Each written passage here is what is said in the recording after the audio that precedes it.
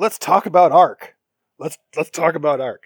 So in this game, you are the Warcaster. And I say that because that's like the tagline for the game.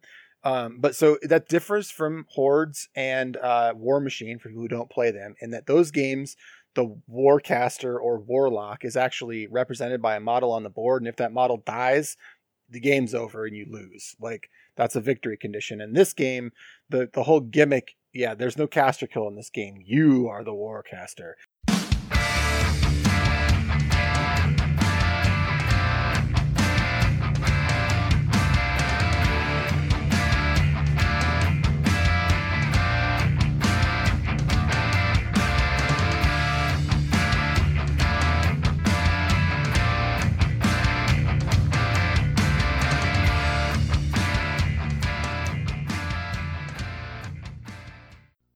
Welcome to another episode of Three Men and a War Game.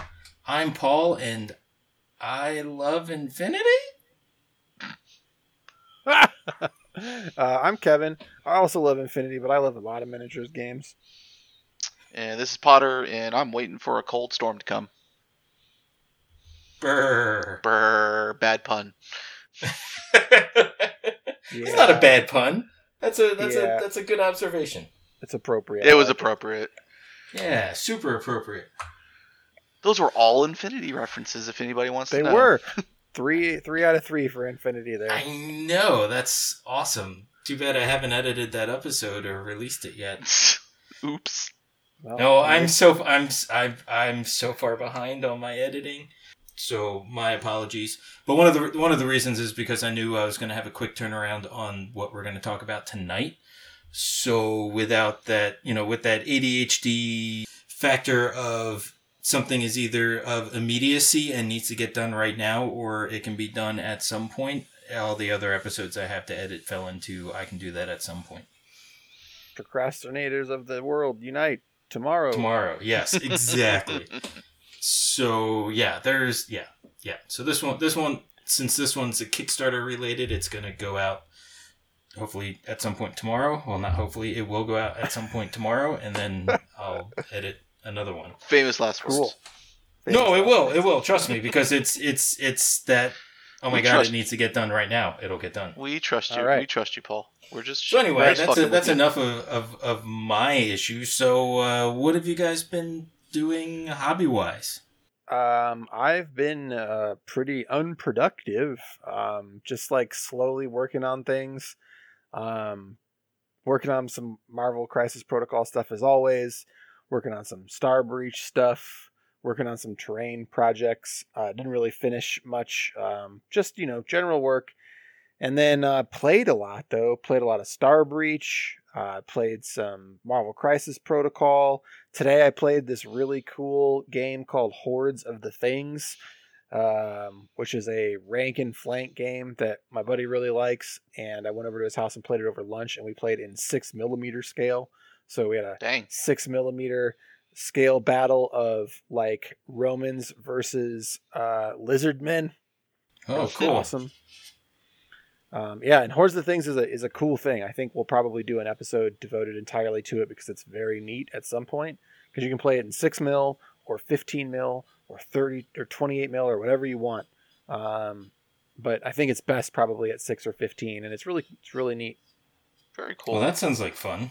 So, and also what I'm gathering from your discussion on hobby there is it's not necessarily that you aren't accomplishing things, but you're working on a wide variety of things, so the progress feels slower. Yes, that's accurate. Yeah. It's like you have gamer ADD or something. I know, right? No. He's susceptible to his own hype. I know. Yeah. I wonder if he's like sitting there with 3 different painting projects on his desk going, "Damn it, Chops!" Like the rest of us. That is, and if you looked at my desk right now, there is I have an Eldar model for my Star Breach list. I have Bucky sitting there for Marvel Crisis Protocol, and I have Braun for A Song of Ice and Fire. All 3 of them looking at me angry that they don't have paint on them right now. Nice. Well, get paint on them. I know. I know the scariest one is probably Braun. Yeah, he might. Yeah, he that might Braun murder model you. is. Yeah. He wants that coin. Yeah, he does.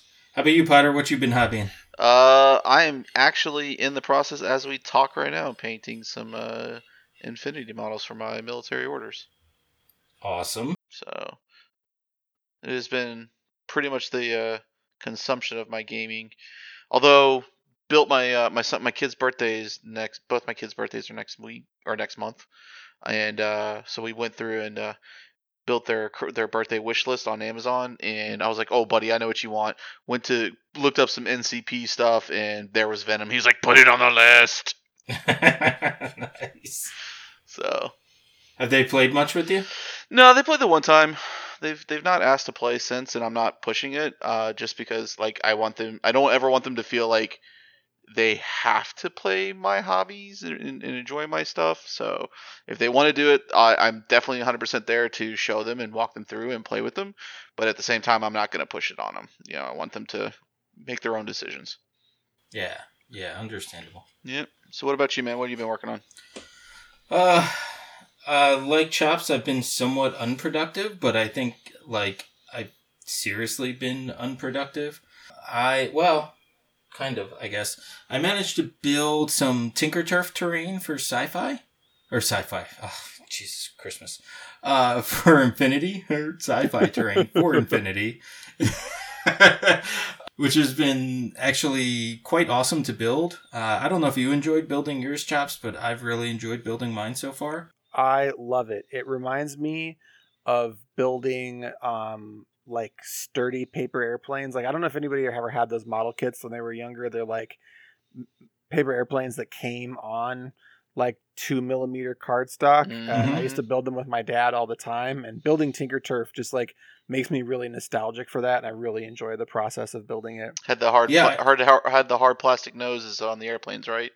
Yes, sir. Yep. Know what you're talking about. I mean, and the nice thing about it is that the process of building it is that it forces you to not rush. Yep. Which I really like, because otherwise I'll end up rushing. So they came out really nice, just simply because I couldn't just say, oh, I just want to get this part glued on and move on to the next one. I had to take the time to let it sit and dry, which really made them come out really good. So far I've built the 4 containers from the container set, which I've been really happy with. And I've started working on the maglev depot, but I didn't finish it yet. Yeah. So I'm really excited about that. So that's probably been my biggest thing. I'm also working on some Chain of Command stuff. I got my monthly game with Bob coming up this coming weekend. So I am working on a support piece and working on some terrain for that as well. Trying to get a bridge done for the table. Well, there went me asking you to play some Infinity this weekend while all the rest of the guys are at the tournament. Yeah, nope, not on Saturday. Gotta do that, because it's you can come hang out and watch Chain of Command. I think I'll watch paint dry. Well, come paint and you can watch it dry. Yeah, I would go paint and hang out with them while they talk about World War II like a bunch of dorks. Yeah, man. Nerds. Yeah, basically. Pretty sure. But yeah, so that's the main bit of my hobby. I did manage to play a couple games of Infinity. Nice. How's that going for you? How are you feeling? Are you feeling better? I mean, it's going to be weird for people who hear last week's recording next week when you're like, "Oh my god, this game!" How are you feeling about it right now? Spoiler alert: the time travel of recorded stuff. I'm feeling good. I feel like I'm starting to get to a point where I'm starting to really understand models and how they function. Good, and not like all of them, and this is something that we talked about on the episode that is forthcoming. But starting to see what differentiates different types of models and kind of their battlefield role, I'm starting to see some of that. I think the one that I probably am starting to understand quite well is the Umbra. Because even though it looks like it should be impressive in melee and decent at shooting, what I've realized about it is that it isn't meant to go head-to-head in melee with something that is a dedicated melee model. No, it's meant to kill smaller stuff. Yeah, it's going to kill things that are pretty good in melee, but if it goes up with something that's meant to be in melee, it's going to get slaughtered. And it's good enough at shooting that it can probably take out those dedicated melee models at range. Yep. So it's kind of like a mid-range piece, but that's a kind of interesting dynamic for a model to be in, where it's pretty good at things, but you still have to figure out exactly how to leverage it. And I guess that's kind of the thing you find with elite armies anyway, is that everything really does have a specific purpose, and they need to be carrying out that. Yep. So I'm excited about my personal development in that, and I'm starting to see how some of the Shasvasti work in the Onyx, which I'm really enjoying. The Malignos are very neat with how they can pop out. That's a scary profile. Yeah, it is. It's a really cool model with being able to come on the table and be in hidden deployment. And I've been fielding one of those alongside Kerr now, who is super amazing, awesome as well. Very cool. Yeah, so that's some of the Infinity stuff. So look forward to that episode coming soon, TM. Awesome. Yeah. All right, so moving on from hobby, we got a Kickstarter that's out. Well, not we having a Kickstarter, but we want to talk about a Kickstarter that's out from Privateer Press. And that is, God, what is the exact name? Neo Mechanica? Warcaster Neo Mechanica. Neo Mechanica. Yeah. Okay, so I'm going to forever refer to it as Warcaster 5000. And so Well, yeah, wasn't that like how it was marketed to begin with when they first announced No. it? That was straight up the community started calling it WM5K. Gotcha. Yeah. Okay. because they said that it was sci-fi and it was 5,000 years in the future, so Yeah, so Okay. immediately the Scorn meme started with WM5K. yeah. Yep.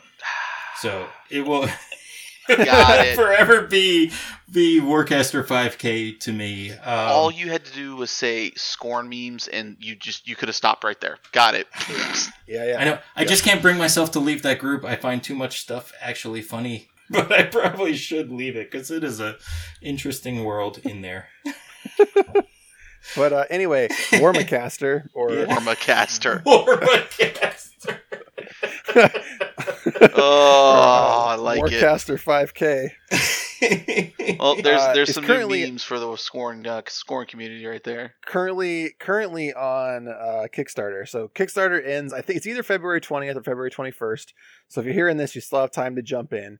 Let's talk about the Kickstarter a little bit. I checked just before we started recording, and it was at $310,000. Woo! So $310,000 with 11-ish days to go is very good.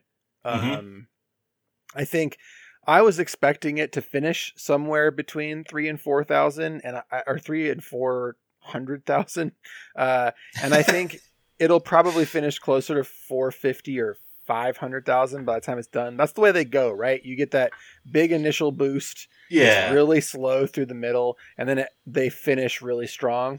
Yep. And I think that's how it's going to go. I think they'll get somewhere near $500,000, which is really impressive, Right. honestly. Yeah.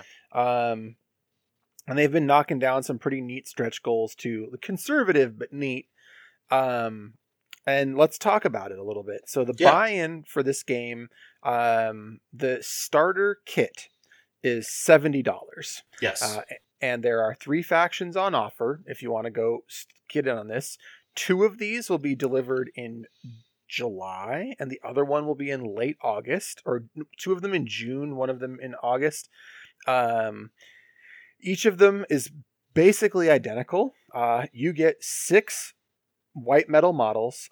They say they're going to be mixed media, like some of them are going to be resin and metal, but we've seen some of the early previews and they're 100% metal. The things that have been shown that people have been sent early.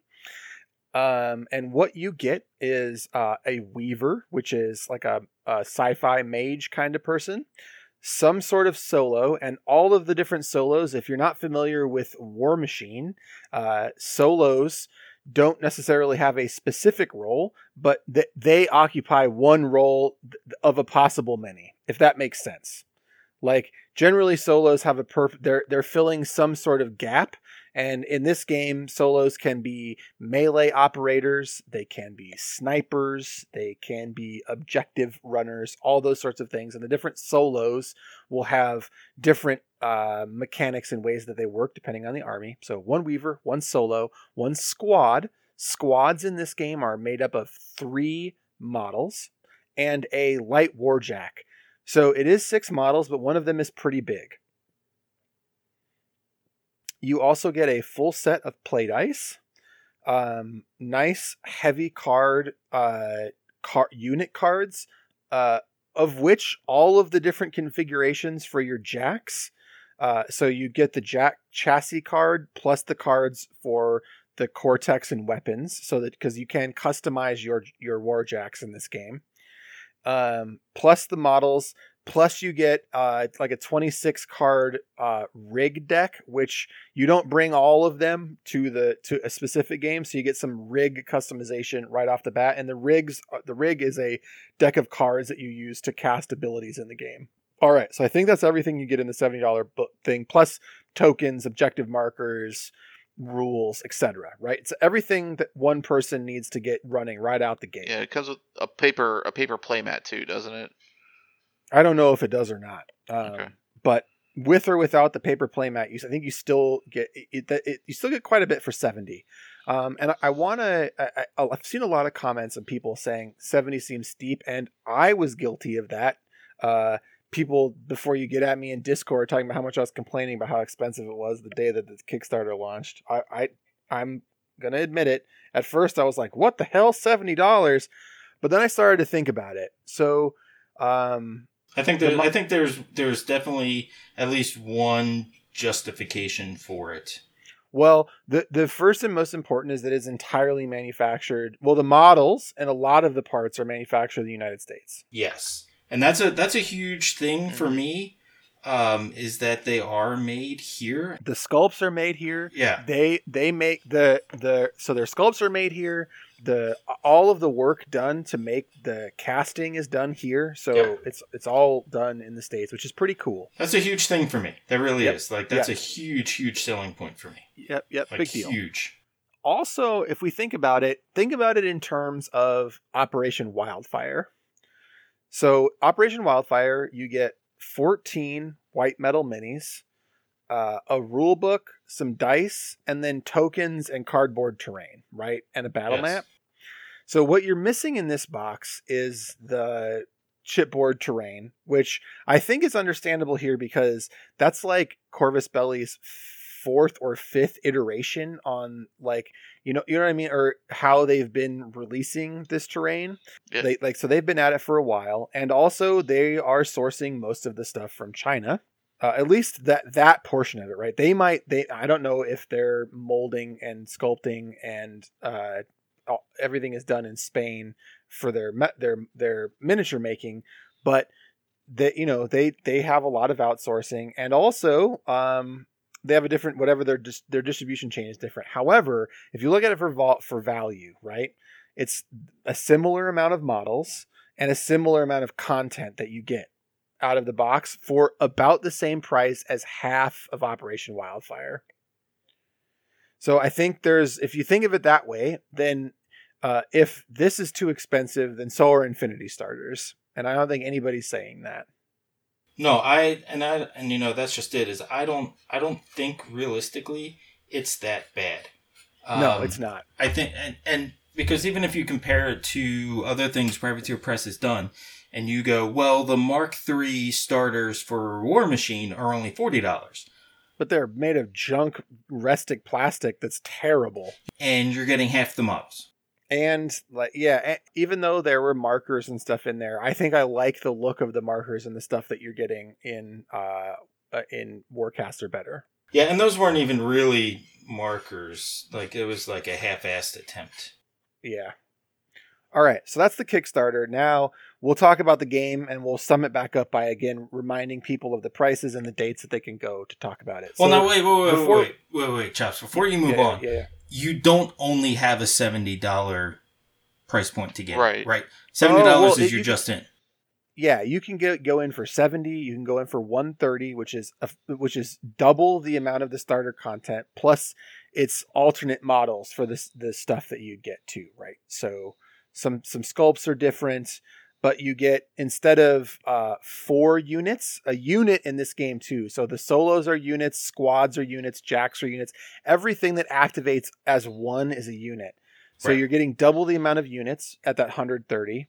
And then you can step up into a $310, I think, pledge. And the $300 pledge quadruples it, basically. Well, and it's that I believe has different models, right? It You does. get It's some got different you, stuff. You, from some yeah, of the you later also stuff. get a heavy warjack. Right. In that pledge, which is it will be like a $60 to $70 model on its own. Right. And here's my issue with the pricing on that. I wish that there was a option to get the $70 starter and the extra stuff from the 310 without getting the doubles. That may be when they go into But their backer kit, like at the end of it, where you can do an add-on, and they may be able to let You actually can. They I understand that they are as add-ons, but I wish there was just a package where I could just go click. It's the $70 and the upgrades. You know what I mean? I think that is what the $130 one is. No, the $130 one is just 2 of the starter. Yeah, I don't think it's got a heavy in it. But it doesn't have a heavy. But the sculpts are different. So you get the Hunter and the Weaver are both different sculpts when you get the $130 one. I was pretty sure that it was just the same stuff.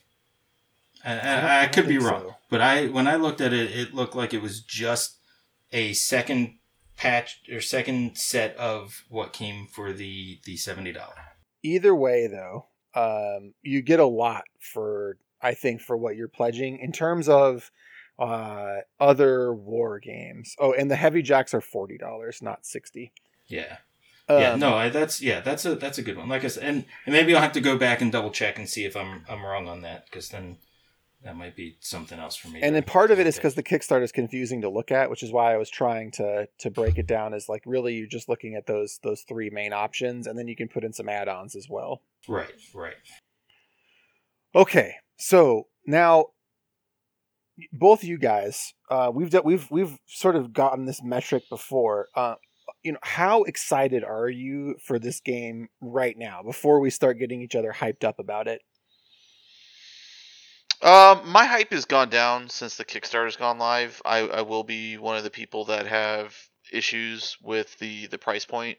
I think everything that you're doing from a math standpoint is a logical argument. It's just where I'm at right now.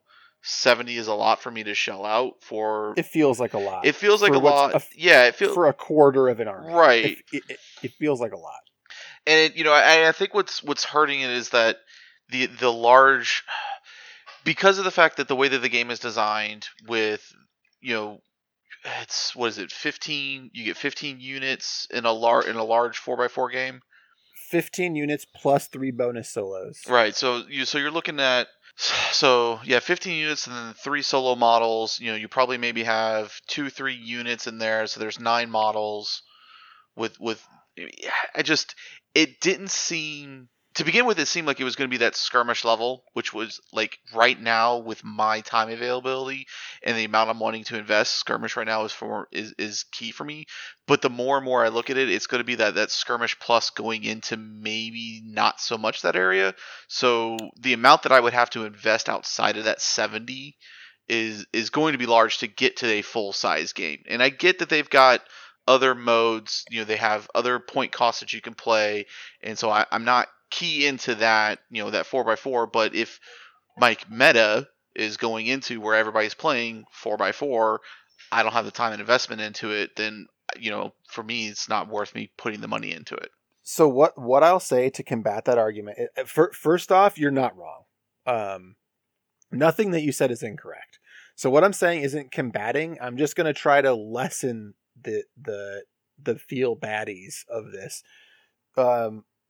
By saying it's a lot like Monpok, in that when you play Monpok, you need 2 monsters and you can take 20 other models, but as anybody who's played Mompoc will tell you, you very rarely have those 20 other models on the table at a given time.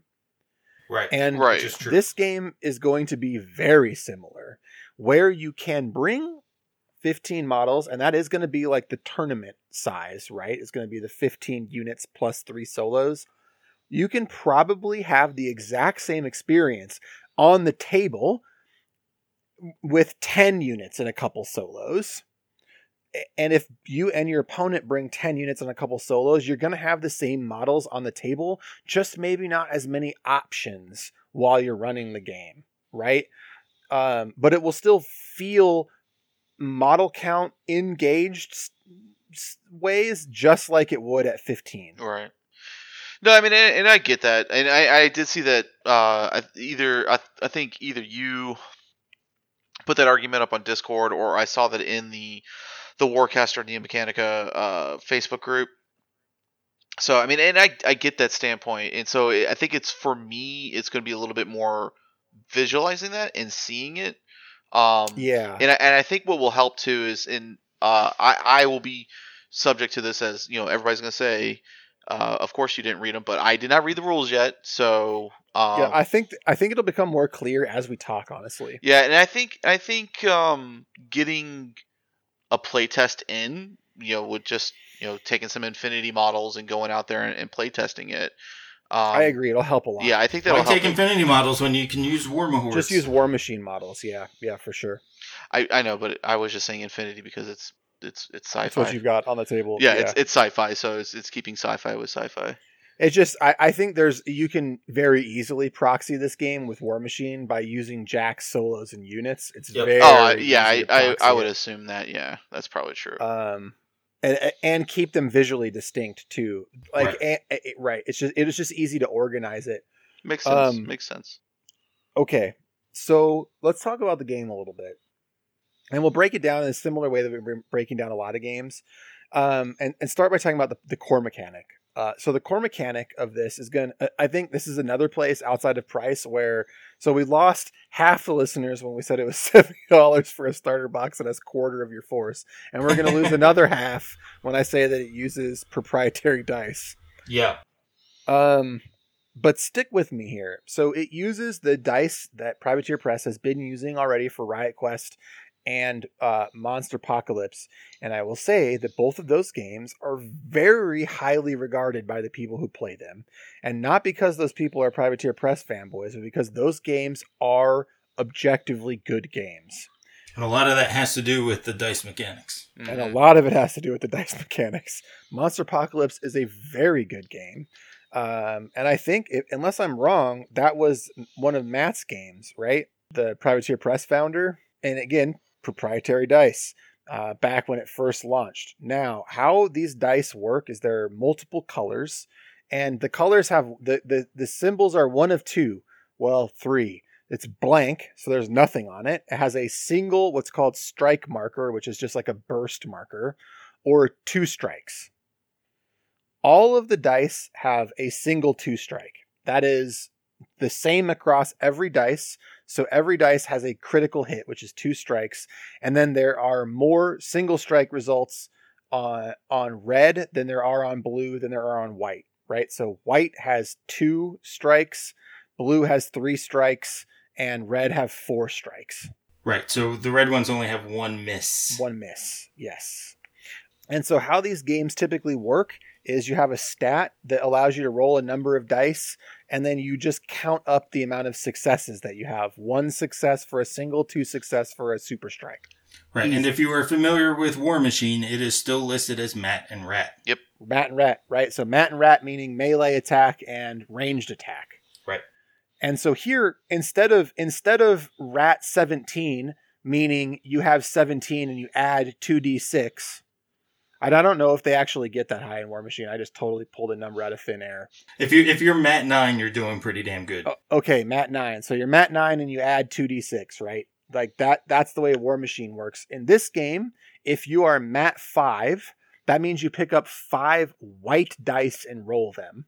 And then you count the number of strike symbols. And remember that the strike symbols are it's basically a 4+. Right. So, and one of them is 2 hits. So if you roll 6, you're just above 3 successes on the average. Yep. So the math is still not hard to calculate. It's just different. And again, these dice and the way that they're able to change the outcome by just changing the color, they're able to change the probabilities, makes a huge difference. For a lot of reasons, it'll become obvious in a second. So that's the main thing. So this game has opposed rolls a la Infinity. Well, not opposed, right? Because you're not actually shooting at each other, but it's more like you roll offense the same time your opponent rolls defense. Yeah, it's like you're doing a defensive and an offensive roll just at the same time, and you're comparing them. Mm-hmm. Yep. And now in this game, basically in the simplest example, me shooting at you with no power ups on either side, I roll a number of white dice equal to my power, or not my power, sorry, my rat or mat. Yep. And you roll a number of white dice equal to your defense. Yep. If I do more, I hit you. Yep. That's it. Done. Yep. If I do more, I hit you. Super simple. And then, super simple. And then if I hit you, I roll a number of white dice equal to my power plus a number of red dice equal to the difference. And that sounds confusing, so I'll break it down into an example. So let's say you roll 4 successes on defense and I roll 5 successes on offense. I have successfully hit you. My power is 4, so I gather 4 dice, and I beat you by 1, so I gather 1 red dice. Right. If I had 6 successes, I would pick up 2 red dice. Yep. So then I roll that, and I look for a number of strikes, and I compare that to your armor value, or arm. And for every multiple of your arm, I do 1 damage. So if you're arm 2, and I have 6 strikes, I do 3 damage. Okay, that's the first one that's a little more complicated, but okay, and makes sense. it's actually not that complicated, and because everything in this game is like 1 or 2 wounds, it keeps it from being disgustingly deadly. Right. No, yeah. And if anybody who's played Riot Quest is immediately familiar with how this works, because that's similar to how damage is done in Riot Quest as well. Yeah, I mean, realistically, if you are familiar with Riot Quest, Monpok, and War Machine, you've played this game. Yeah, it's pretty close. It's a good. I think it's a good mixture of, I think, all 3 of their games. Yep, it is, and it sounds like a lot, but honestly, in practice, it's not hard. Like, it's very you roll with your opponent. If you roll more, you roll the dice again, and then you count up how many times you equal their defense on that second roll, and that's how much damage you do, and it's done. It's super fast and super easy. Yeah. No, that makes a lot of sense. Yeah, and since the dice rolls are going at the exact same time too, it keeps things quick and fast. It's fast. Yep.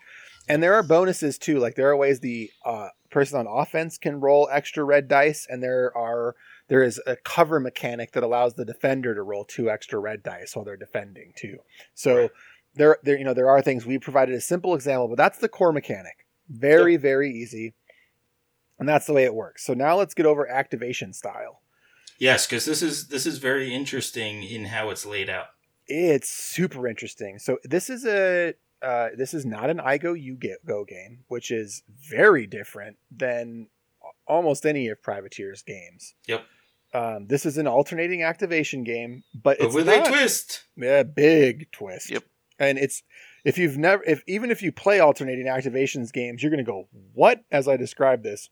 Yep. So a round in Warcaster is not every model on the table activating. Right. Yep. Because not every model on the table, that would be insane because of the way that you summon. You summon models in this game constantly out of gates that you put onto the board. Right. And because you're summoning from gates, the way that they prevent you from having activation or advantage by just spamming the board with units is by what's called the pulse round. So a pulse round is a number of activations per player. So let's just say that a pulse round is made up of 5 turns. That means each player gets 5 activations in the pulse round. Well, let's not just pretend that it's 5. It is 5. It is 5. Right, it's 5. Sorry. It's 5. So each player gets 5 activations. And you might be saying, Kevin, a minute ago, Chris was complaining about how he had 15 units. Why would there only be 5 in a pulse round, in a game round? And there's only 3 pulse rounds typically in a game. And that's because you actually get to activate 2 units per pulse round. You pick 1 unit and get to activate it, and then you also get to activate a solo. Right. So on each of your turns, your alternating activations, you get to move and shoot with 2 models. Which they've actually done this type of turn setup previously when they tried to do a Apocalypse type War Machine. Gotcha. Functioned very similarly. Like you could activate a Warcaster and like 2 other units. It's actually really cool the way this works, because the way that a round breaks down is first you allocate Arc, and we'll get to Arc all on its own, because Arc is the main resource of this game, and it's really... Arc is this game. This game doesn't work without it, and it provides all of the crazy, wacky awesomeness. Yeah, it's Arc is to Warcaster what the playbook is to Guild Ball. It is quintessential to this game. You could say we will focus on this later. Oh, God damn it, Paul. Oh. I'm about to get furious with you, Paul. Oh, Jesus. So The puns. So- I only have a threshold for these jokes. They're so bad. We deserve nothing good to happen to us for those jokes. Anyway, the way that the pulse round an activation breaks down is you allocate Arc. You get to allocate 1 Arc to 1 model, and we'll talk about the different things you can use Arc for. Then I believe you get to play a card, and these cards are played out of your deck. Then you get to activate your models, and then you get to play another card, and then this is where it gets really spicy, because you get to put... Oh no, you summon first, right? So you summon... No, summons like partway down. Got it. All right, so here it is. Here's how a pulse round... The way that a pulse round breaks down is you have your ready phase. So the first thing you do is you look to find out if all your units have activation tokens. If that's not true, you start going, and if it is true, you remove all of the activation tokens. You clear them. So what that means is you have to activate all your models before you can activate one twice. Right. Or it goes through a pulse round. That is somewhat Arena Rexy. Yep, but it's very good. All right, so now you charge a unit with Arc. Then you get to play a Cypher card, which is another one of the resources you manage. It's a deck of cards that are spells that you can cast. Then you activate. So you activate your unit and then your solo. Then you play another Cypher card, and then you go into your deployment phase. So in your deployment phase, you can recall units from your void gates, and you can place void gates. So gates are... You have to place them within 5 inches of a unit. And then there are rules for how the models actually come out of the gates. And you can basically, when you place a gate, you can put up to 5 Arc next to the gate. And then every model in the game has an Arc cost. So during this phase, as long as you have a gate with Arc on it, you can spend that Arc to spawn more models onto the board.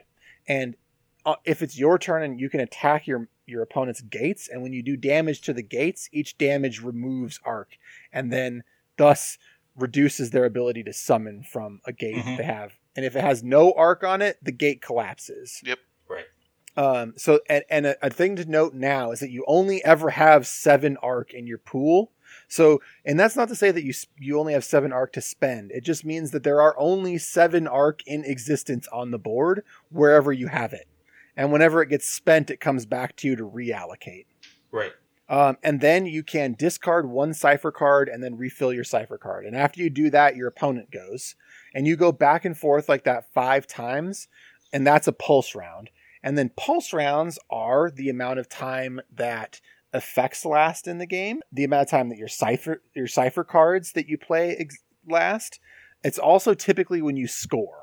So that's why the pulse rounds are being. So if you're keeping score right here, that this is the reason why you don't activate all your models, because models are going to be coming out on your turn to be activated during your next turn. And also you are having to spend and put activation tokens on models, right? So it would be very hard to keep track of, have all the models on the table activated. Yep. If not impossible. So the pulse round is what keeps that in check. And then the activation tokens are what keep you from being able to repeat activate the same models over and over again. So again, alternating activation, but with a big twist. Now, it's pulse, definitely a fun way to do it. Yeah, and the pulse rounds, correct me if I'm wrong, they can be different depending on the scenarios that you're playing. They can be shorter, and I think the max is 5. But I think they're generally 5. But I think there are some in there that are 3. Or 3. So they're a standard pulse round is 5 turns, unless it mentions to you that it is less specifically. And right now, of the models in the rule book, only the skirmish mission has pulse rounds that are shorter than three activations. Gotcha. So it's typically 15 activations in a game, because there's basically 5 activations in a pulse round and 3 pulse rounds. Yep. And which is kind of interesting, because in the long run, through tournament packets or anything like that, it allows them to play with that a little bit. It does. It can say, like, in the first round, the first pulse round, it's 3. The second pulse round, it's 4. And the third pulse round, it's 5. Or it can go the other way to make it even spicier, right? Yeah, there's a lot of neat stuff they can do with that. I think. They can get really creative. It opens up an amazing amount of design space for scenarios, this pulse round thing. And I think it's very neat. So, I mean, how are you guys feeling about the pulse rounds right now? Is that you like? I think it's one of the bigger innovations in this game. Yeah, I think it's great. Honestly, comparing it to Arena Rex, which I always liked the way their activations functioned. Except that having all your models activated is a lot more punitive. Yes. It doesn't give you the option to adjust them on the fly. Yeah. Quite like Arena Rex does, but it's very interesting. I really like the way it's set out.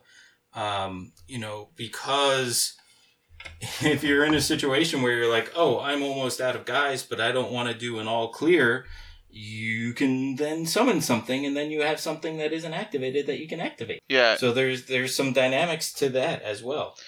Yeah, I mean, it took a bit for me to kind of wrap my head around it when they were doing the live stream, but I think once I watched it and rewatched the live stream a few times, and was able to get a grasp of, like, okay, this is how it works. And I like it. It. Like Paul's saying, it's bringing an extra dynamic to the game, that you don't typically see in games. The strategery that you can do with it, with trying to figure out where to put your gates, when to summon them within those pulse rounds, and figuring out how to do it. There's a strategic level there too that adds to it. With you, every round's going to be potentially a different length in what you do. I like it. Yeah, and I'll tell you what, from playing some Monpok, it makes for very interesting decision making when you can look at the pool of models that you have and what you need to accomplish on the board, and start thinking about how the models you have yet to deploy can help you. Right. Yeah, and then also have to think about how you can get them onto the board, because you have to put a void gate down, you have to put enough arc on it to summon the models you need to get in place, and then you have to defend that gate in such a way that your opponent can't prevent you from getting those models out. Right, and even strategically where you're going to place the gate. While you only have 7 arc to allocate over a 48-inch by 48-inch mat. It's insane how much management you have to do. And then also, it just playing the scenario. Right, and playing the scenario. It's and Potter, I don't know if you looked at it this far, there are rules for secondary objectives. Yes, there are secondary objectives. Yep. No, I did not see that. It's so Yep. funny. There was the best meme I saw so far for this game was a person that was like, when I first saw Warcaster, and it was like a gif of somebody blowing raspberries. Mhm. And then when I play tested Warcaster, and it's like the Dave Chappelle crackhead gif, it's like, y'all got any more of that Warcaster? Nice. Like, because that, I mean, it really, and I'm, as I like play it in my head, it's just a fascinating game for all those reasons that we just mentioned. Yep. Yeah. No, I mean, I'm super on board with that. I think Arc is great. And just So being let's able talk to about function Arc. with that. Yeah. Let's talk about Arc. Yeah. So- let's focus on that. In this game, you are the Warcaster. And I say that because that's like the tagline for the game. Yes. But so that differs from Hordes and War Machine for people who don't play them, in that those games, the Warcaster or Warlock is actually represented by a model on the board. And if that model dies, the game's over and you lose. Yep. Like, that's a victory condition. In this game, No caster kill. the whole gimmick, there's no caster kill in this game. You are the Warcaster. So essentially, the only way to get an assassination is if your opponent has a heart attack during the game. I was going to say, or like punches you in the face. or it's like you pull a Glock out. All right, gotcha. Caster kill. So don't die while playing, or else your the caster kill memes in this game are real dark. These belong in the Scorn thread. Oh, Anyway. good God. Anyway. So the reason that we're saying this, though, is that if you've never played those games, we'll just use War Machine as an example because it's easier. In War Machine, your Warcaster is allocated an amount of a resource called Focus at the beginning of a turn, and then that Warcaster can allocate that focus out Mhm. to his jacks, and his or her jacks. And in this game, there isn't Fury or Focus. There is Arc. And it's similar but very different to Focus. But similar in that you have 7 allocated to yourself as a player, and there are always 7 in play. So you can there isn't right now a way to have more than 7. Are you sure? Because didn't you say when you put out an arc gate, you get to put 5 on it? No, Or did I read that? you can put 5 from your arc well on a gate. Right. Oh, there it is. You may charge it with up to 5. Okay, cool. Yeah, I read it so wrong when I looked you at it use earlier. your arc well to charge a void gate. Correct. And you remember at the beginning of a turn, you can also put arc onto a model. And you may also remember, if you've been listening, that arc on a model that is firing, for every arc they have on them, they get an additional red dice, which is a 2+2 hit dice when they Mhm. have it. So while precious arc is, it gives you a significant advantage in combat to put it on a model. And there is another thing that models with allocated arc can do that's fascinating. But don't worry and think that if you put arc out on a unit, your opponent might go, well, I'm just going to fuck off and ignore that thing somewhere, and his arc is going to be stuck on it, because there's other things and ways you can clear arc. But You can recall it. I think that's the coolest one. Yep, you can recall arc, so you can pull it off, and you can also spike arc from units, and we'll talk about that in a minute. But I want to stick to this 7 thing, because remember, this is a 48-inch board. There are scenarios with many objectives, I think like 6, 8, like things that have to get done everywhere. Mm-hmm. You have to put arc out on a gate, and it has to last through an entire opponent's turn before you can summon onto it. And you can only allocate arc from the arc that's in your well. And you might have more than one gate on the board. Yeah, I think you can have 2 max, right? Yeah. So this situation of having 7 arc is an exercise in extreme resource management. It is resource management to the nth degree. You have to be super careful with how you manage it.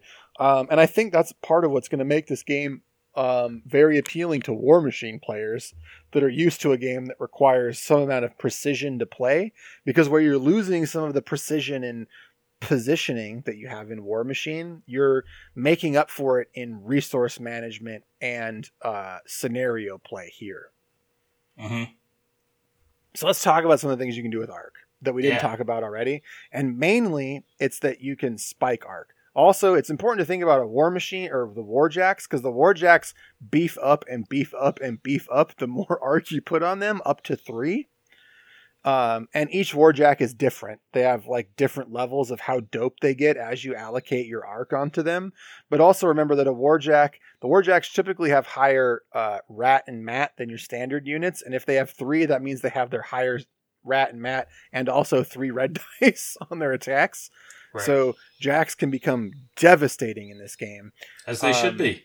As they should be. But the thing we haven't talked about is spiking arc, which again is another thing that is amazing in this game. So again, you can allocate 1 per turn. So typically you're going to allocate that arc to one of the 2 models you plan on activating, right?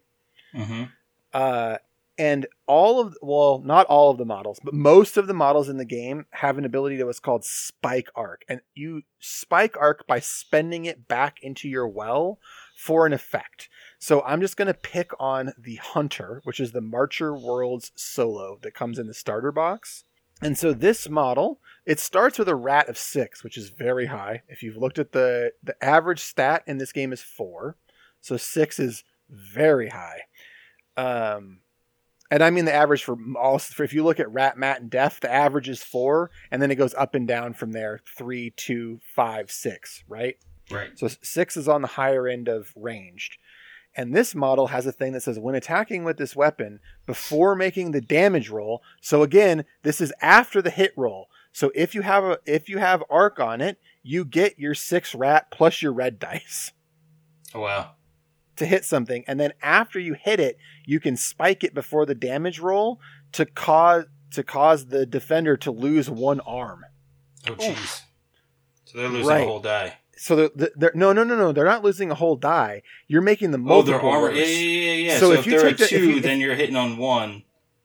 Well, it's more the really good example is if they have armor 3, where every 3. So if you rolled 6 on your damage roll, instead of doing 2 damage, you're doing 3.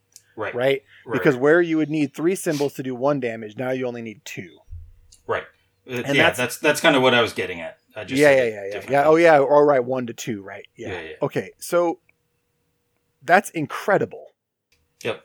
And a lot. I mean, most units have an ability to spike arc. So you're going to have a thing that you can do to spend arc that you have allocated to do something insane to somebody. Some units, though, Kevin, can only activate if they spike. Like spiking is activating. Well, there you go. There's and again, that's the design space, right? Right. Yep. Which means you could have a you can make a super elite trooper, and the reason that you can only activate if they spike. Yep. So you now have to have focus available. You can't have all 7 out on the board if you're going to activate that unit, and you have to spike the arc that you put on them before you do anything to even move them. Yep.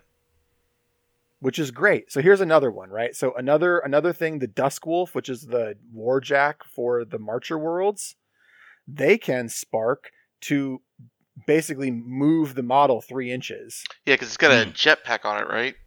Right. Yep. Yeah, I saw that in their live stream when the Kickstarter went live. That's a cool mechanic.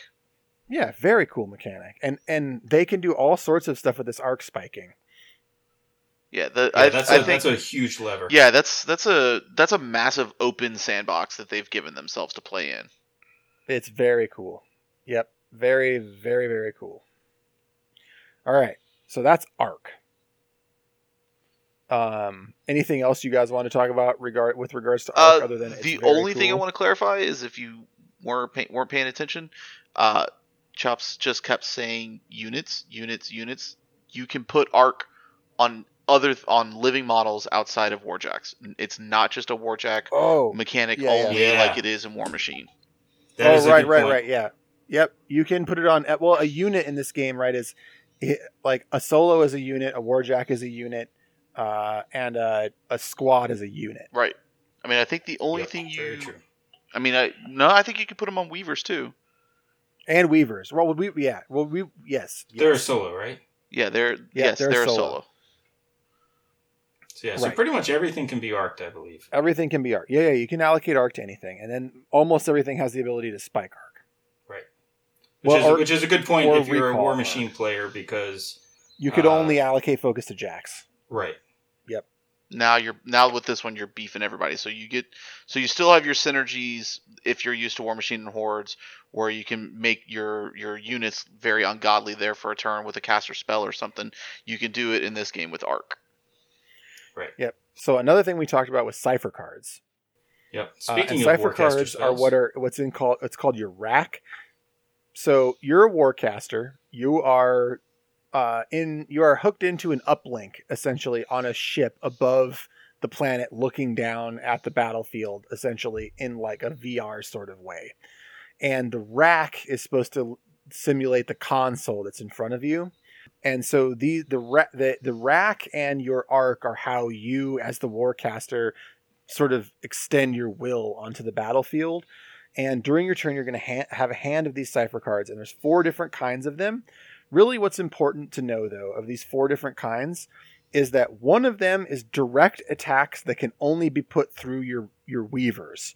And so that's why weavers are such important units, and why we've mentioned them specifically among all the different solos, is that only weavers can push the direct damage attack spells through them. They're your Arc nodes. Arc nodes, exactly. So you have to have a weaver down to cast the attack ciphers. The other 3 types of ciphers are all buff ciphers, and there's one type that is unit specific. So those are universal, right? Because you target a unit, and then there are 2 other types that target squads or jacks exclusively.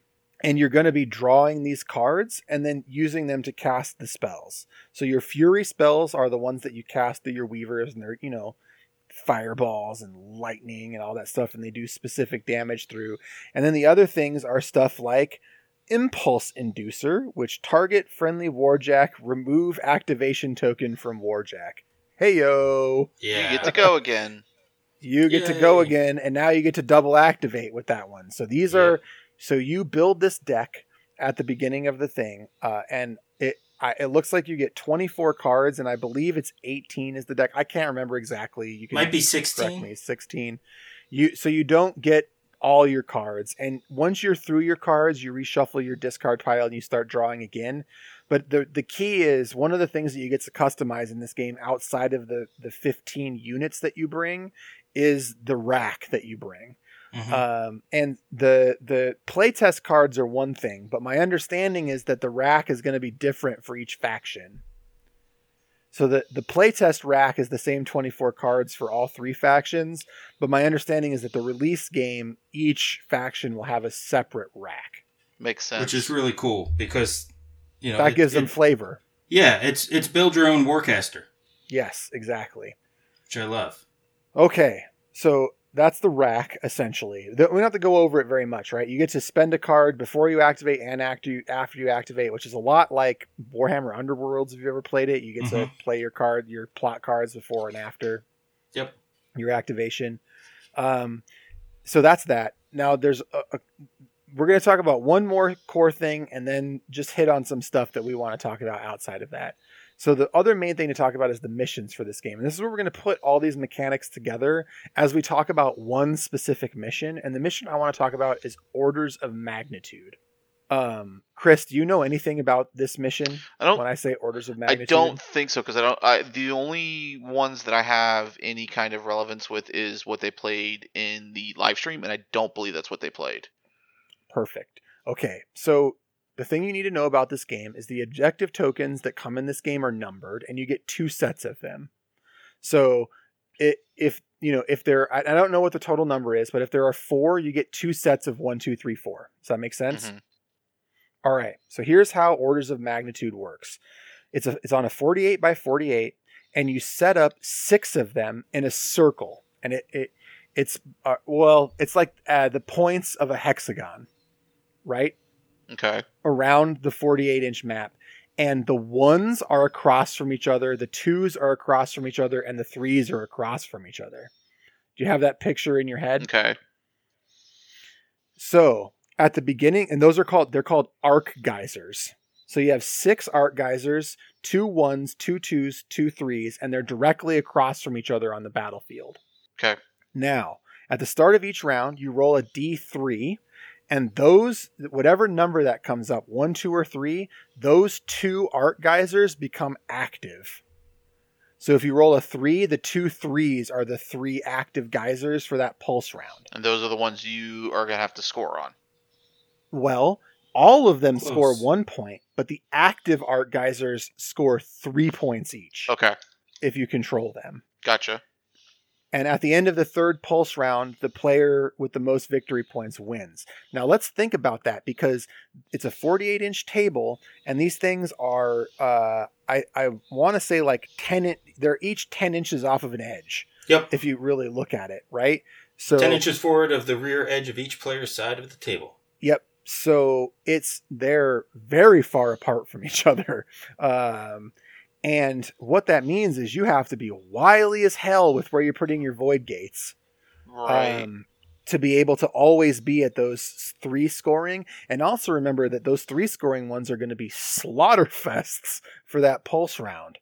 So it might be helpful to, keep, and you might also, depending on how you hedge your bets, you might want to put guys in the hope that you'll have people planted. Like might want to keep a couple people at 1 and 2, because that gives you, pretty good odds that are, if a 1 or a 2 gets rolled, that they'll be at the beginning of the pulse round there to start defending it and bringing in reinforcements. Right.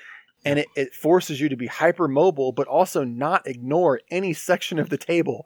It's crazy how cool it is that they've been able to take this game where you're teleporting models onto the board and then have to be everywhere, right? Like, how do you, like, one of the things I looked at when I first started thinking about this game was, how are they going to balance this fact that you can, like, put a teleporter down and bring guys on? But this is it, right? It's fascinating. I've been talking a lot. I don't know how you guys feel about this mission now that I described it, but I feel like this is one of those evergreen missions. You could just play it over and over and over again, and it would never be the same. Yeah. Here's what I'm going to say about this mission, Kevin, is that when I watched the first live stream, I was like, okay, this is a pretty cool game. And then they described that mission, and I said, yes, that is fantastic. That is a fantastic scenario, and it got me so excited. So excited because of the dynamics of it. And the fact that it's not only with the way everything's laid out, it's not like, oh, that's only going to pop on my side of the table, or it's only going to pop on your side of the table. I'll never get there. It pops on both sides of the table. Right. Exactly. If I can make a StarCraft reference, this is the big game hunters of wargaming. Like, this mission, as I read through it and thought about it, my brain was just exploding with the potential of this mission.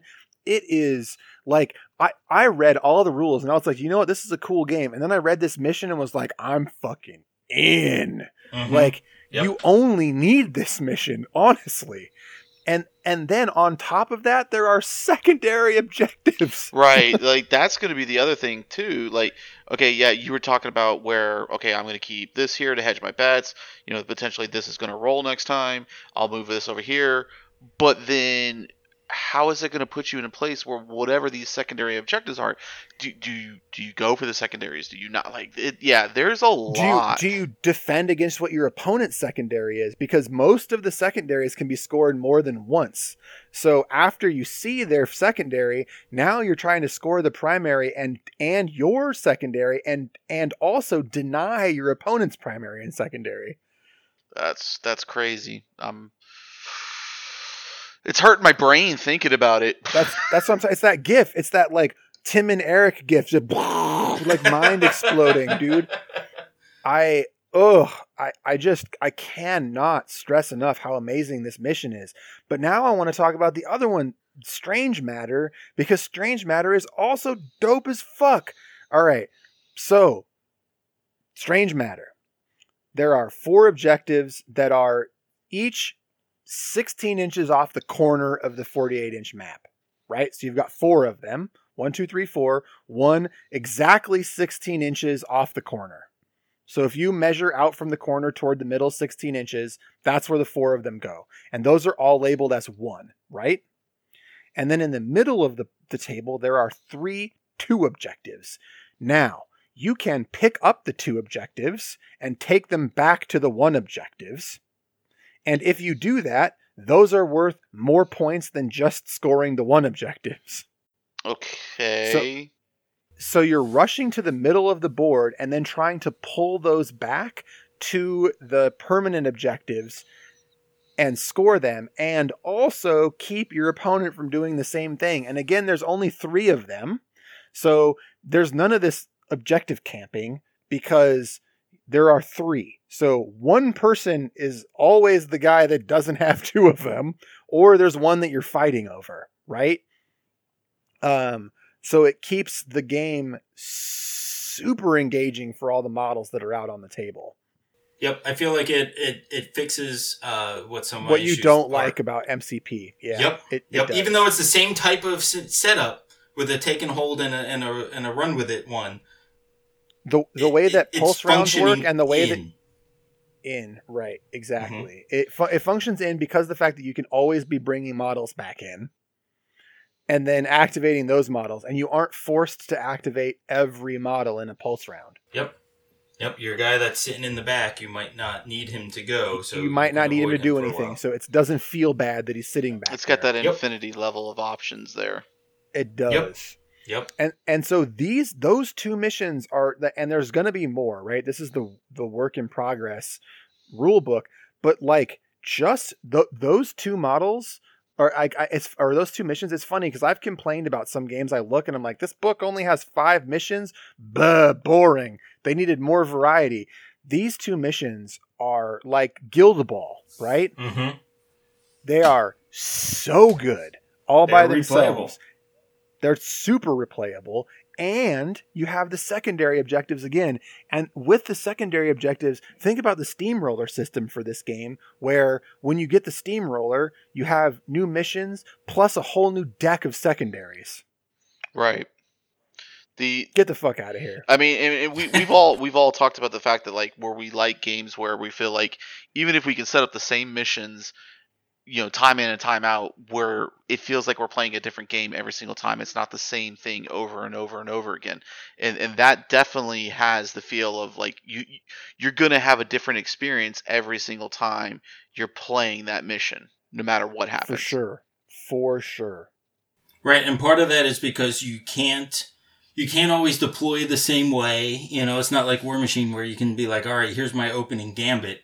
Because I'm setting up here, I'm setting up this, I'm setting up that, and I'm going to move these guys first and all that. You don't have that opportunity because of how you can set up gates. Right. It's somewhat similar to the patrol phase of Chain of Command. Yeah, a little bit actually. Yep. Yeah. This game has the juice, man. It's good. Like, it is well designed. Yeah, I mean, the more I read into it, the more good it becomes. Yeah, that's a good way to say it. You know what I mean? It's like I always find something new. It feels like if you're talking about getting in on a game at the ground level, this is like the best game to get in on the ground level. And I don't think I'm not gonna go like $300 deep in on it. I can't. Mm-hmm. Because I have too many games that I'm playing right now. I have a feeling this game is going to become a regular rotation game. It's giving me like the same feelings that I had with Marvel Crisis Protocol, and I haven't even played it. And Marvel Crisis Protocol I've been playing every week for 6 months now, or 5 months, or however long. And this game just gives me that same like good feeling. But I don't know where I was going. Never mind. I totally trailed off. I'm just very excited. I think it's got everything we need. And I'm just going to go in and I'm going to buy 8 units worth and just play smaller games until more variety of units comes out. Yeah, see, that's my thing at this point. And that's why I wish that there was kind of a straight up option to be able to get, the starter and then the bonus stuff. Just because I don't like jumping in a game early and, doubling up on units because there's only so much available. Kind of like how we had to do with Star Wars Legion when it first launched. Yeah, right. Which again, I didn't necessarily do, and I think that was a benefit because now I'm not stuck with 6 rebel troopers or whatever. Right, you're not like me, the moron that's got god amounts of stormtroopers.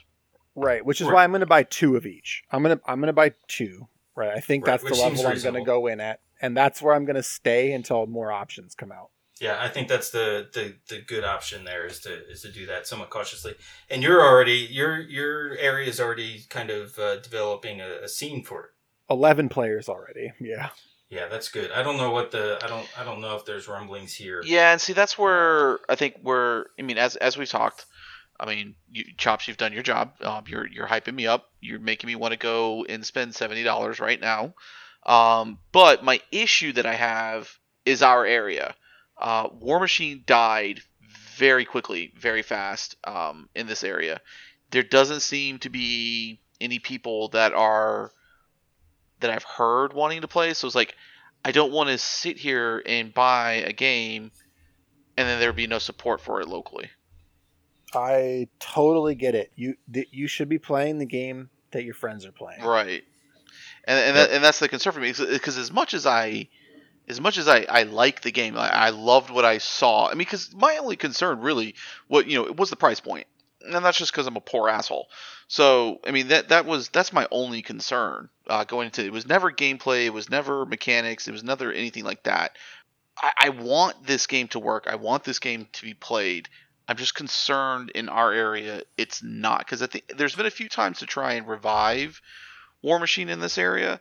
And though there are people playing it, it's just not a large group. Yeah, Right. I mean, what it comes down to is It's very niche. well, no, what it comes down to is that they killed the press gang program, so there's nobody willing to pick it up and lead. Well, and also they sort of fumbled the launch of 3rd edition too, and everybody jumped to a different game that they now love, right? Right. So, and the way that human beings work is like we close a book and we don't go back to read it for a long time, right? Yep. So once they moved past War Machine and went to a different system, they're not really eager to go back. Right. Even though and for me, I'm really lucky because people might know the Crippled System podcast. Like I live in the place where that podcast is made. And the Crippled System meta is the War Machine meta that I live in. So the player base is strong and also very welcoming. They're not the toxic War Machine community. Like, one of the person who I have talked to the most about A Song of Ice and Fire is one of the bigger War Machine players in the area and one of the nicest people that I've ever had the pleasure of playing a game with. So that I think that speaks to why the War Machine community has lasted in my area, and also why the instant meta for this game is as big as it is. Yeah, see, that's good. I just don't think we have that, or if we do, Yeah, I'm not wherever it's happening. Yeah. I get it. And I just don't and see it's I just unfortunate. don't see a store where it's happening because I mean one of our biggest store in the area wholesale got rid of all their War Machine products. They don't carry it anymore. Yeah, they liquidated it at the end of the text year.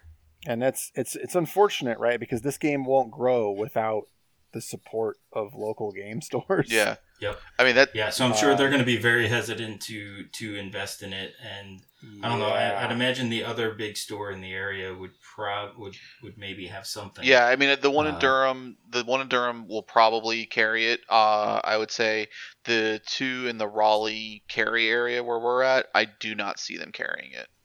No, not at all. Because not with the one that still has stock. That's all been sitting there for. I mean, years. Literally some of it's still second edition products. Yeah. Some of it still says ask us for the Mark III cards. And then the other one completely liquidated their stock, and it was not a small amount of stuff. No, it was not. Felt comfortable liquidating. But now we've gone way off the rails. Yeah, sorry. It's all right. And So, the only- before we get back on track, I want to stay off the rails for 1 second. I'm curious, like in areas that do have strong War Machine communities, how this is gonna go, how this is gonna stand. anecdotally, in my meta, it's like 3/4 instant adoption. Right. Yeah, because I know from I listen to Chain Attack every week, and I know that they talked about some grumbling of people who are doom and gloom War Machiners who are going to say that this is the end of War Machine because there's like 2 months where there actually are not War Machine releases. And that's a good thing. That is a great thing for War Machine. Yeah, that is. They have so much product bloat. This is them slowing down. Not only that, but it gives them actually time to play with the stuff that's out and actually settle on a meta, because the meta's been so fluid with CIDs. I feel like this is a chance to kind of give everybody some room to breathe. Yeah. But anyway, so that's something that I'm going to be very interested in watching and seeing what happens with it.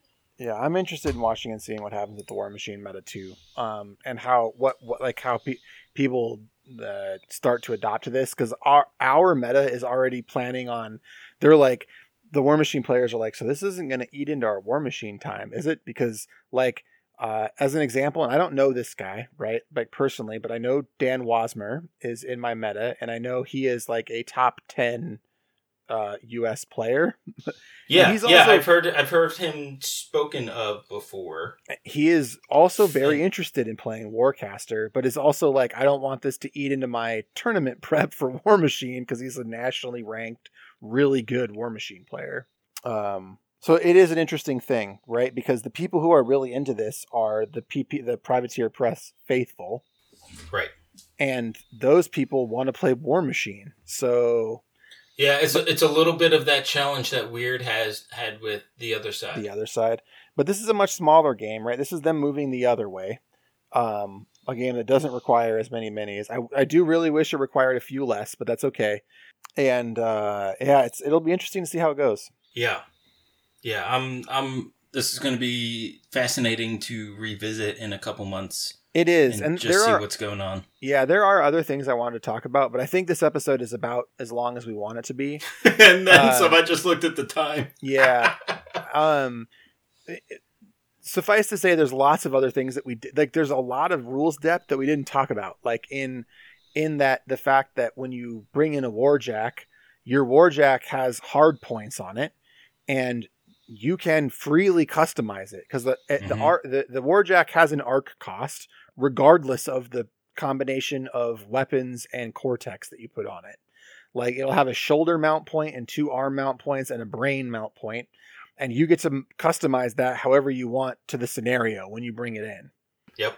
Yeah, it's really the same. Cool. Yeah, it's very cool. And they have taken magnetization in mind when they've built these kits. Yes, yeah, the kits are made so that you can magnetize all the arms and Cortex and shoulder options, so that you look at the mission, you look at what you want to bring, and then you load the jack out for however you want it to play, which is, I think, amazing.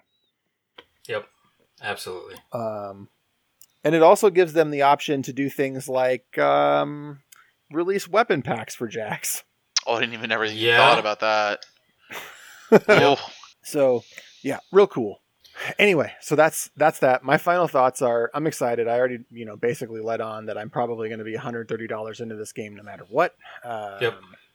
But that's me. That's my final thought. This game, I think, honestly, dear listener, this game is worth your time and consideration. Please just go download the rule book and read it. And on the rulebook page, you can freely print all the cards for all the units and all the cipher cards. And you can playtest this game with the models you already have. So if you want to give it a shot, please do it. I think that anybody who's listening to this show would be interested in this game. Yeah, that's absolutely. That's my final thought. My final thought is that I really hope a scene grows here, because I would really like to play regularly, but I'm somewhere in between you two. Like, I'm comfortable plopping down $70 to get models to start playing, but I still really want other people to lead the way, because I'm not a good lead the wayer. I'm already leading the way on one game, and honestly, I think if I hadn't seen that my local meta was already like popping and we were coordinating an 18 starter box order from our FLGS, I wouldn't have been as eager to get in. Yeah. Yep. But you know, if you can swing it, man, I think this game's got that special thing. Yep. Yeah, I mean, Yeah, go ahead. I Chris. mean, Sorry. I think I said I think my final thoughts are echoed in what I said earlier about the meta here. So I mean, I like Privateer Press. I want them to succeed. I want this to be a thing. So I'm with Paul, but I'm just not as eager as he is to just throw the money down without seeing the scene. All right. When do you guys want to call us out here? Go ahead, Chris.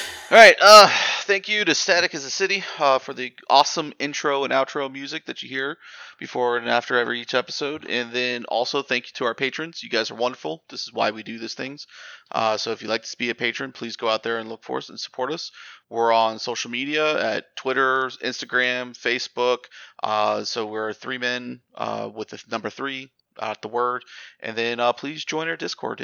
We have a thriving community there. Conversations are happening all the time to the point where I have to turn notifications off at work because it's constantly going. So please join us there. Join the conversation. We have some very interesting conversations there. So I think I hit all the points. Yeah, that covers it. Bye.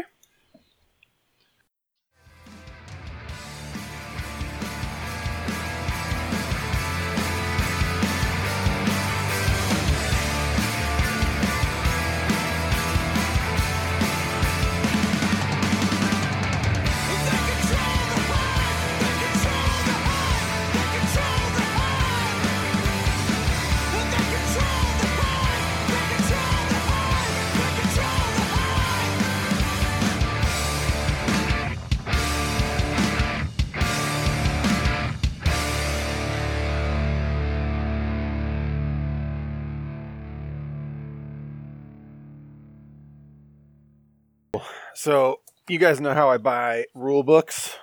Yeah, what you buy now? So, I had never seen it before. I had only heard tales of the size and girth of it. But I was at Noble Knight today to buy some Infinity bases, and I saw the Kings of War 3rd edition rulebook. Oh yeah, you picked it up? It was $37, so I just bought it. And let me tell you, Mammoth of a thing. this is a hell of a thing, this book. It's That's cool. 400 pages of straight up plastic boner. It's so big. Plastic boner.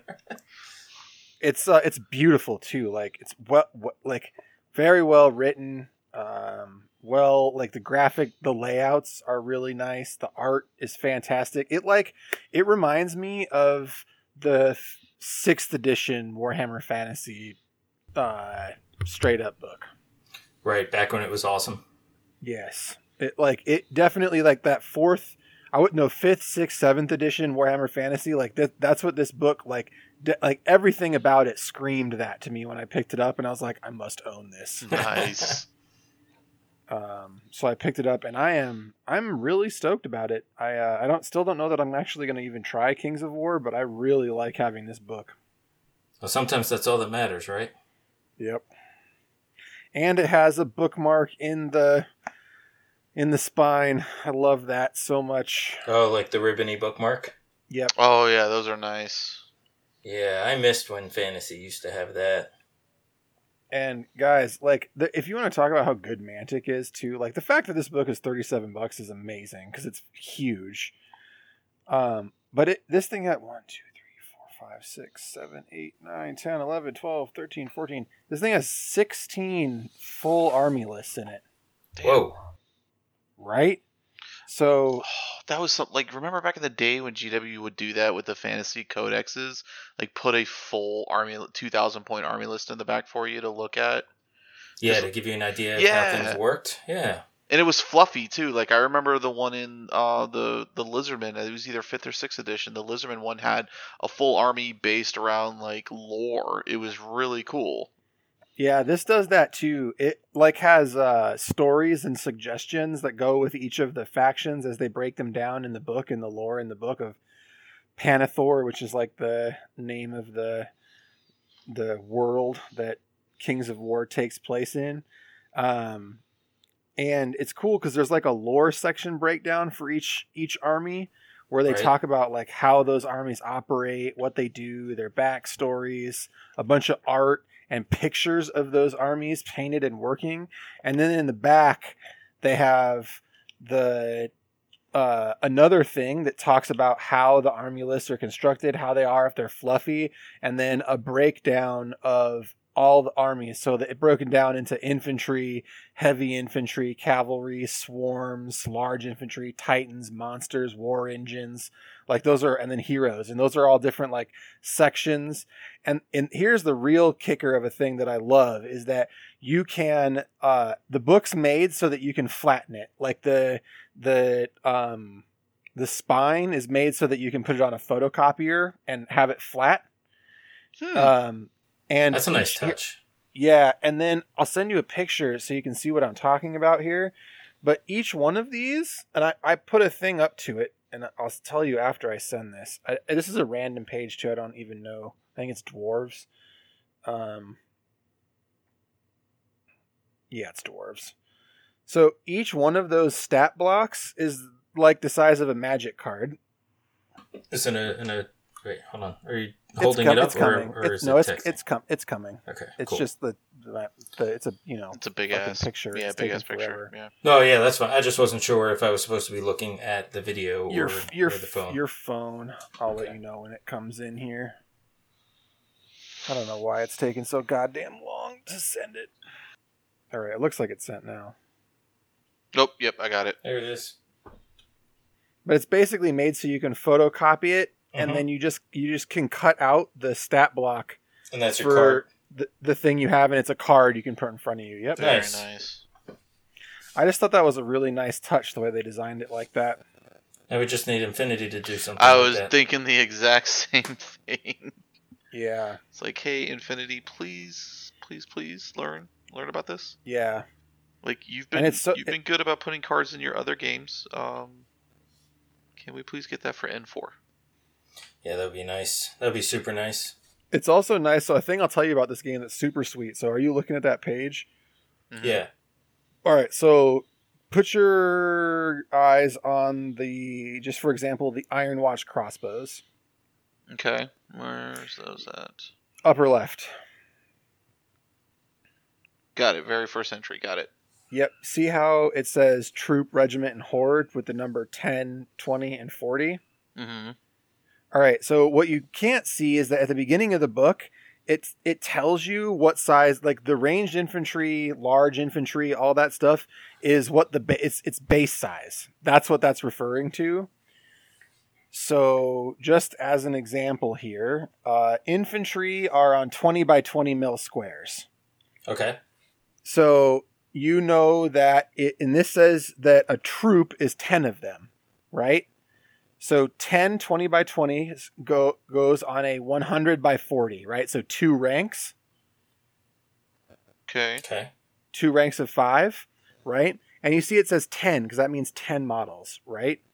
But the way the game works is that the official rules state that you can multi-base. So instead of putting each archer, in this case, on a 20 by 20 base, you can get a 100 by 40 tray or MDF, and then you can make a single base and mount the archers to it.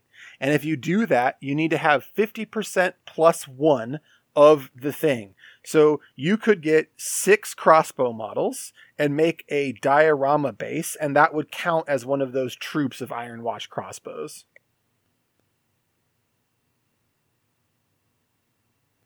That's dope as hell. Yeah, that makes it fun to build bases. It does, and it also means that like when you buy an army, you buy 2 armies. It's, do you know what I'm saying? Because like 50% plus 1 basically means that for the most part you can build 2 units out of every quote unquote unit you get in a box. Right. If you're doing it that way though, how do you track dead guys? You don't track dead guys. That's the best thing about Kings of War. So you'll also look on the stat sheet, right? And so on the stat sheet you can see where it says NE 1012. Yeah. Okay, so when you roll to hit them, you do a number of wounds. So you see what their defense is, right? So you roll to hit, and you see if you hit, and that's your stat. So you like for them, they have a range +5. So that means they roll, and their 5s are hits, right? Mhm. And let's say they hit something that had the same defense as 4. So you take all those 5s and re-roll them as 4s. Every one of those hits.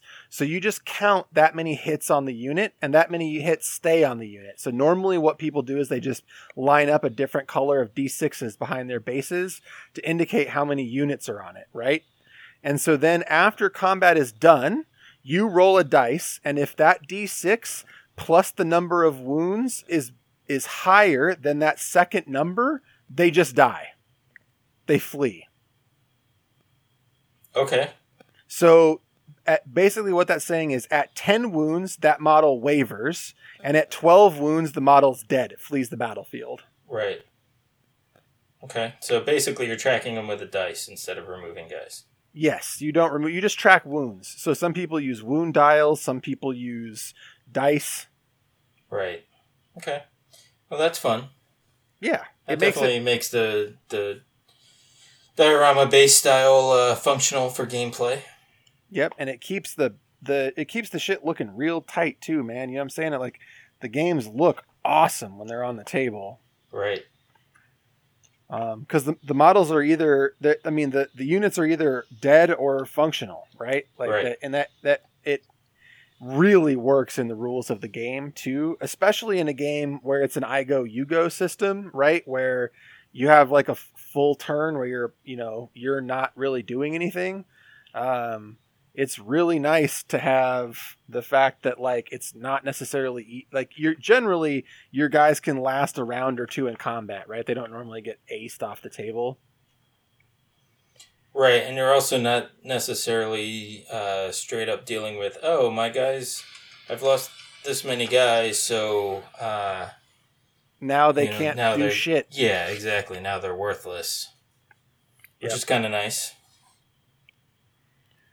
And the army I picked is super elite. I like it. I don't know what it is, but I like it. So if I play, right now, I'm going to make one base. Well, I'm going to make one base. I've been talking to Paul about this. I'm going to make one base, and you'll see the picture I sent you. And so those are full model count regiments, because everything in the army starts at large infantry and just goes up from there. It's just large infantry, monsters, cavalry, and war engines. And troll bloods are perfectly scaled for them because the large infantry starts on a 40 by 40 mil, and all troll blood models basically are on 40 mil rounds. Right. So they're perfectly scaled, and I'm gonna make. If you look there's that unit of warriors that's got 6 models in the lower right hand side or the middle right of that picture that I just sent you, and minimum model count for that is 4, and I'm gonna base them with 5. I'm gonna put 5 because I have 10 fen blades, and I'm gonna make a base with 5 fen blades on it. Like it. Yeah, that works for sure. Yep. Seems good. Yeah. Seems fun. Not bad at all. Seems to be the way to go if you like regimented battle. Yeah, I mean, I don't, like I said, I wanted it more of like as an art project. Yeah, no, I get curiosity. That. Definitely 100% get that. That's the only reason why I still remotely even own any Space Marines is because there's the art project of wanting to do an entire legion of Ultramarines. Yep, of Ultra Boys. Yep, and then and I love rule books, right? So I saw this rule book, and I finally put my eyes on it, and I was like, "Holy mother of God, I need that in my life."